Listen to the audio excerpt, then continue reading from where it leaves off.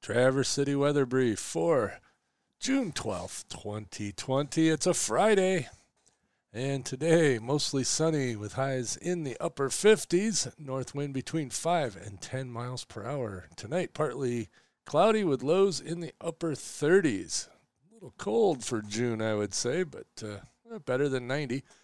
North wind around 5 miles per hour. And tomorrow, mostly sunny with highs mainly in the lower 60s. Northwest wind around 5 miles per hour. Perfect weekend for a cool camping trip. Anyway, we're now available in the Google Assistant's audio news section.